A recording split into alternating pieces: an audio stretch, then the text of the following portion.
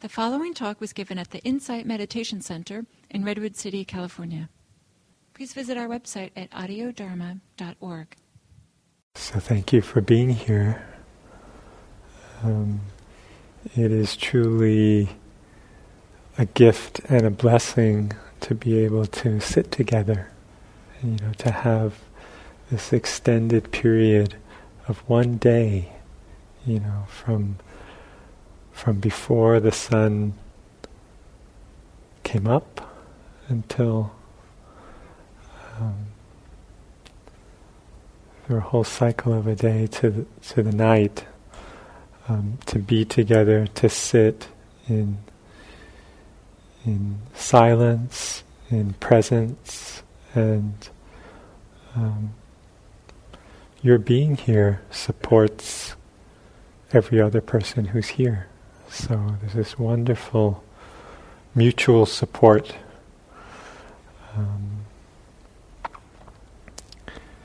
This morning I introduced the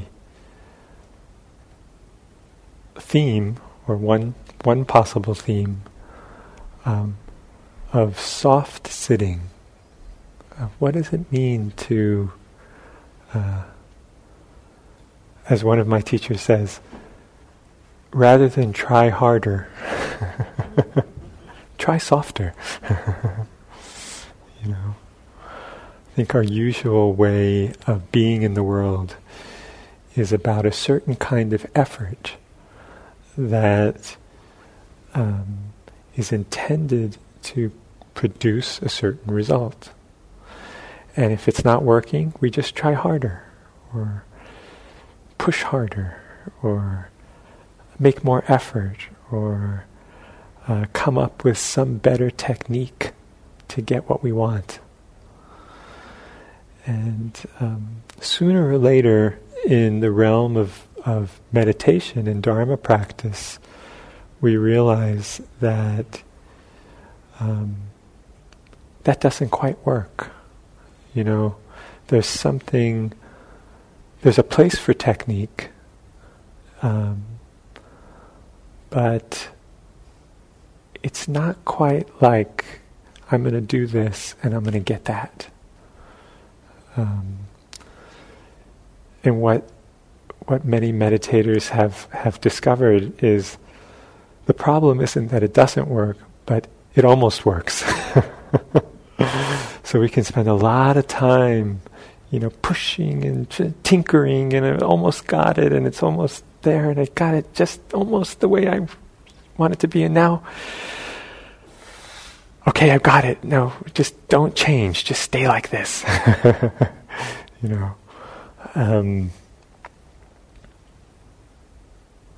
So something about sitting softly. And I think that in soft sitting, there is no gap between us and our experience. What does that mean? In soft sitting, there's no gap between us and our experience. We're not resisting how things are. We're not pushing for them to be different. We're not grasping for something, a little more of this, a little less of this. It's like honoring each moment. Each moment has its own value, its own purity. And so usually we sacrifice this moment for some hoped for future moment, or some expected future moment. But to be so soft is to appreciate that each moment is purely and perfectly expressing our life. And so there's no gap. It's like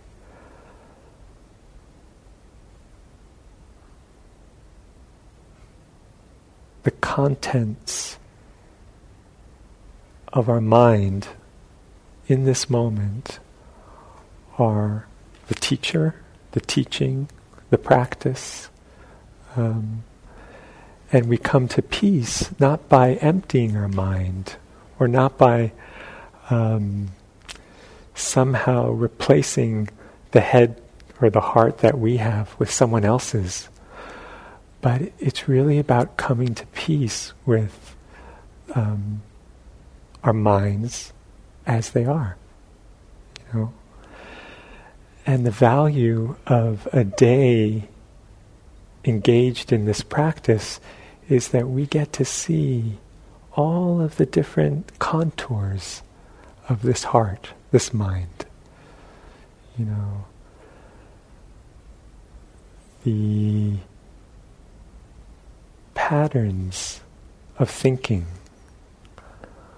the habits, the memories, the fantasies, the planning, the moments of sweet deliciousness, of simply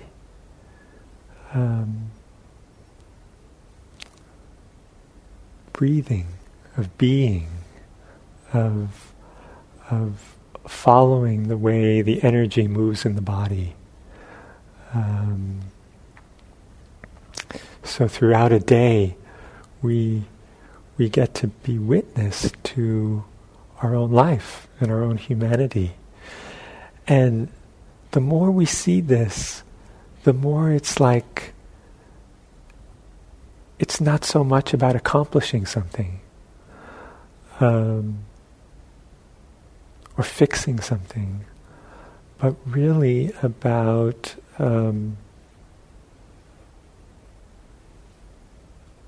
returning to what's already here, what's always been here. And so we offer this kind of attention, this, this way of making each moment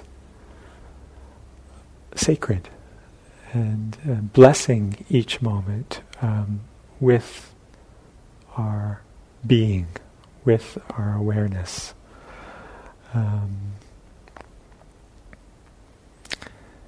And what we may begin to notice is that things change.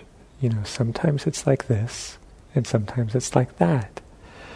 And rather than being seduced by the content of my thoughts, you know, which we usually think are so important and so urgent and so true, so worth believing and acting on,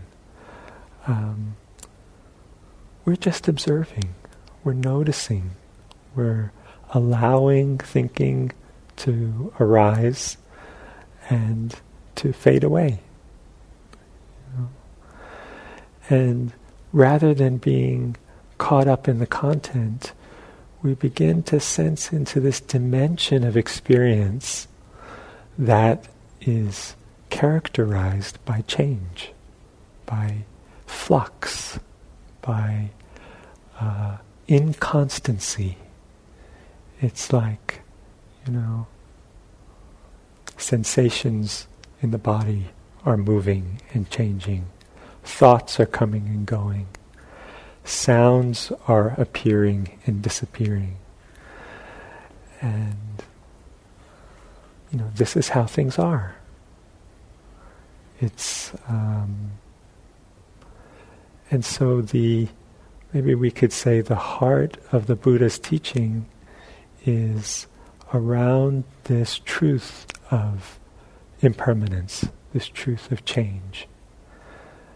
And how we relate to this truth, how we relate to the change, the uncertainty, the unpredictability of life, according to the Buddha, will determine whether in this moment we will suffer or whether in this moment we will be free.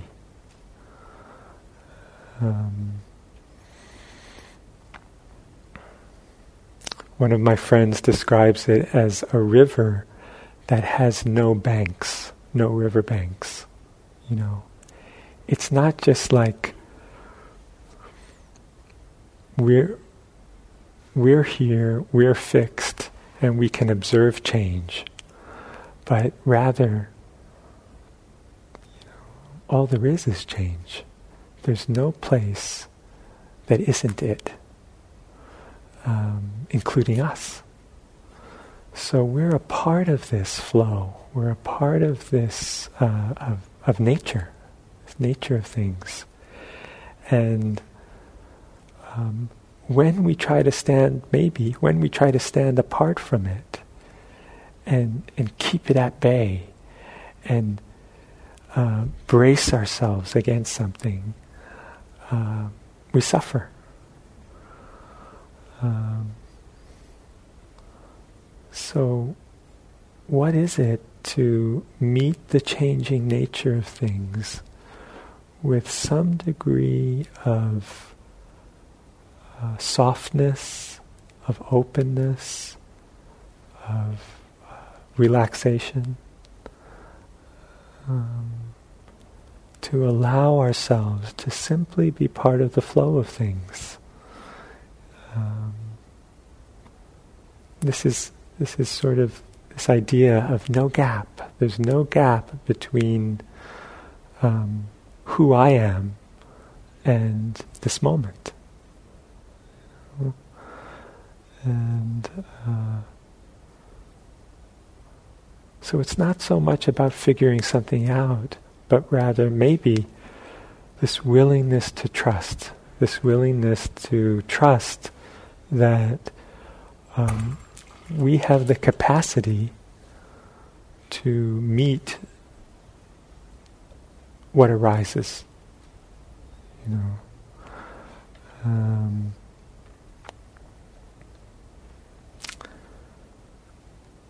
I think there's this wonderfully creative element to meditation that maybe is not so unlike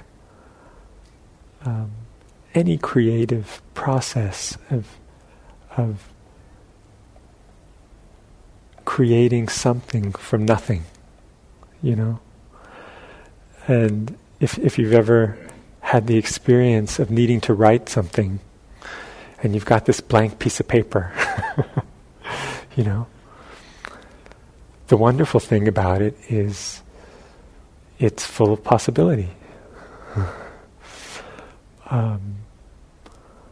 But the daunting thing is there's nothing there, and we don't know what's going to emerge. And if we have some fixed idea of, I need to produce something that needs to be like this, look like this, come up to this level, these standards, that's challenging. That can create a lot of suffering. So meditation is like this blank piece of paper. And it takes a lot of trust to put a pen to page, to be willing to sort of fumble around in the dark where we don't know exactly what's going to happen, what's it going to look like, how am I going to feel after this period of sitting or this period of walking. I don't know what thoughts are going to come up, what feelings, what sounds. We don't know. We don't know. And so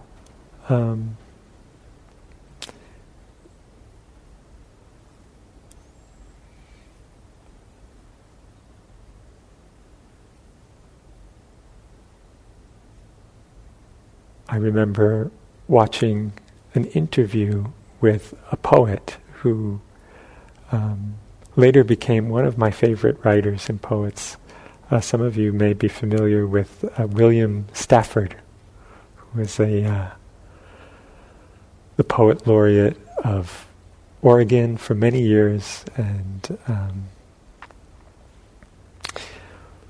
he was famous for writing a poem every day. And he had this ritual of waking up early, very, very early in the morning. And he would lay on the sofa, and have his notebook, before his family had awoken and before the day had started. And this was kind of his meditative process. And he was asked, what if you're not particularly inspired that day? Or what if what you're writing, you're the kind of, famous poet, right? What if what you're writing isn't very good, or isn't, nothing's coming? And he had this great response. He said, "Oh, that's easy. I just lower my standards." And this idea that for the purpose of creating, for the purpose of blessing any activity with a meditative attention,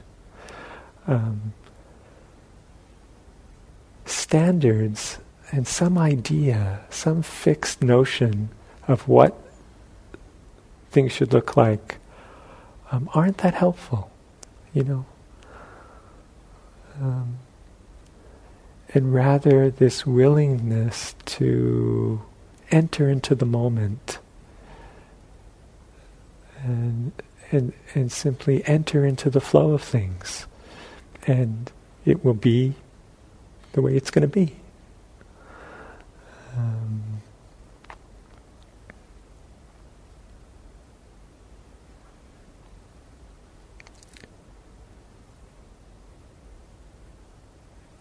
And I think what goes along with this truth of change is that, yes, everything is changing, but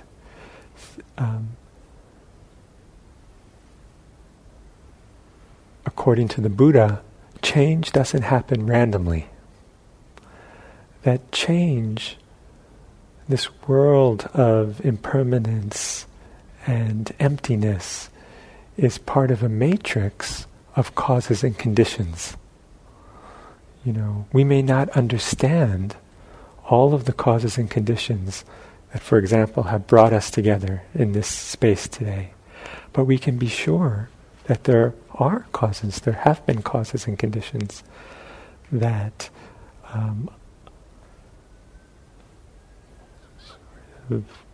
brought this moment to be exactly as it is.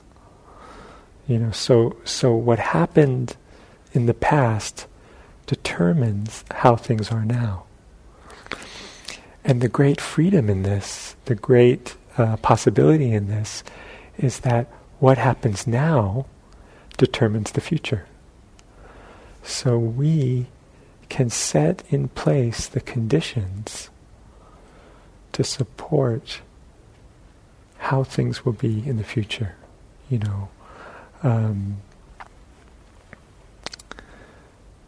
So rather than trying to address the uncertainty and unpredictability of life by trying to plan and control and figure it out,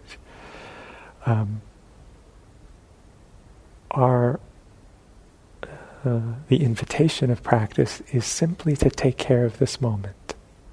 You take care of this moment, because this moment determines the future moment. So if you want to take care of the future, we take care of right now.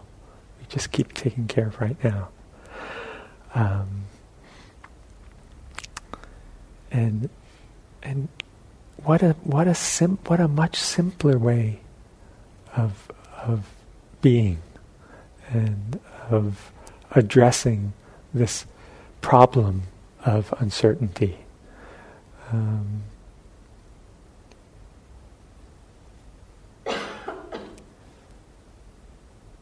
And to take care of this moment,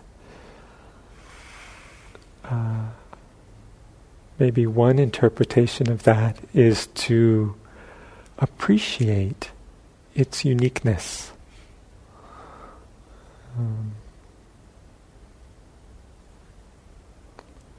One of my teachers said during a retreat something like, "Things only happen once." So pay attention. And when we remember that, when we remember the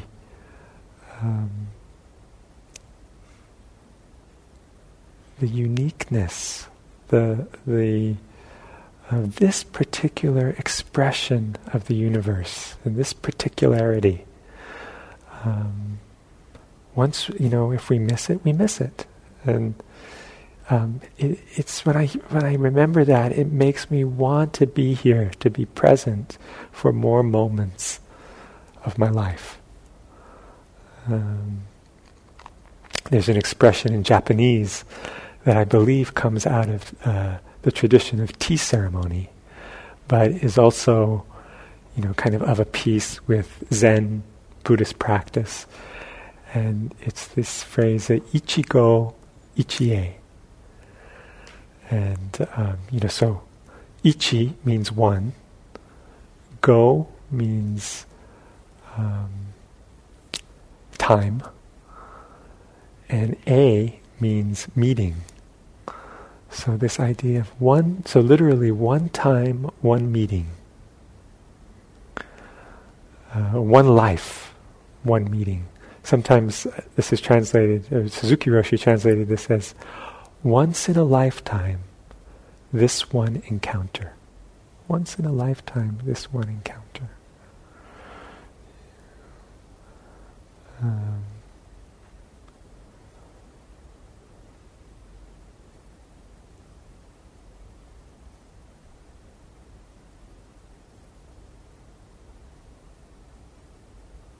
So what is it to value each meeting, each encounter, each moment? I've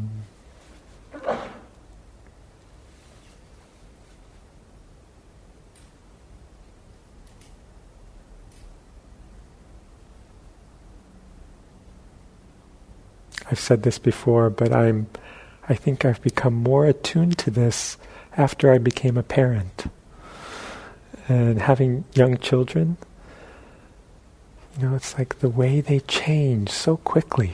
From one, I'll be away for a few days and I come back and it's like, it's like they're teenagers already. They're only 4 years old and 6. But, we'll have some kind of, something's different. They've more worldly in a way, or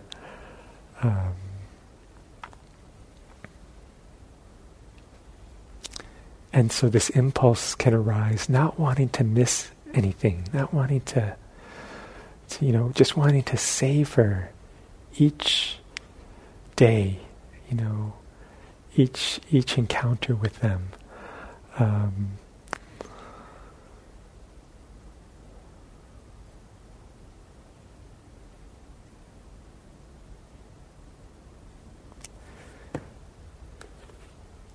There's a poem here.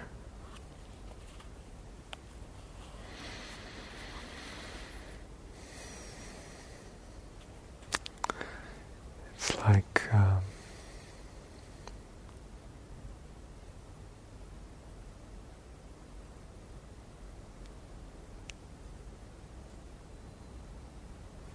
if we've had an experience or a close encounter with our own mortality, our own impermanence, or have been with others who have been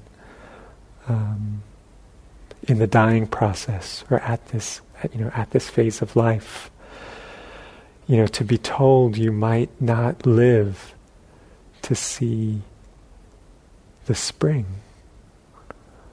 Can you imagine the experience of welcoming spring, encountering spring, when you didn't know if you would be here to see this blooming of life again, and to think you may not see it again. It gives the experience maybe an aliveness, a depth, a poignancy that maybe is always there, but we don't notice. This is a book of poems by Dogen, who is a Japanese Buddhist monk and teacher, and is considered by some to be the greatest philosopher from Japan. And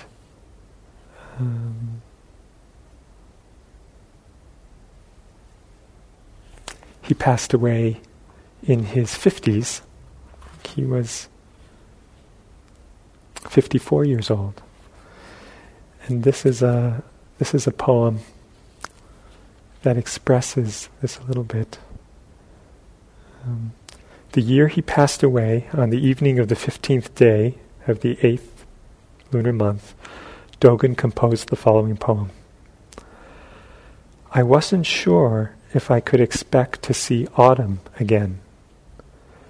Gratefully, I see the full moon of this night. How is it possible for me to sleep?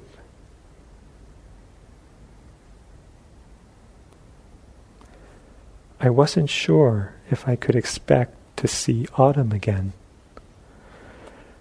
Gratefully, I see the full moon of this night. How is it possible for me to sleep?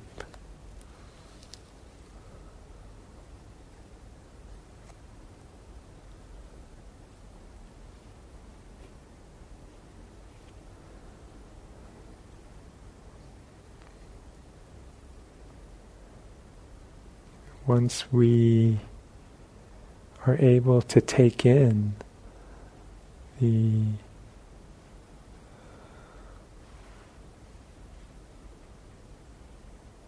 really perceive and accept the changing nature of things,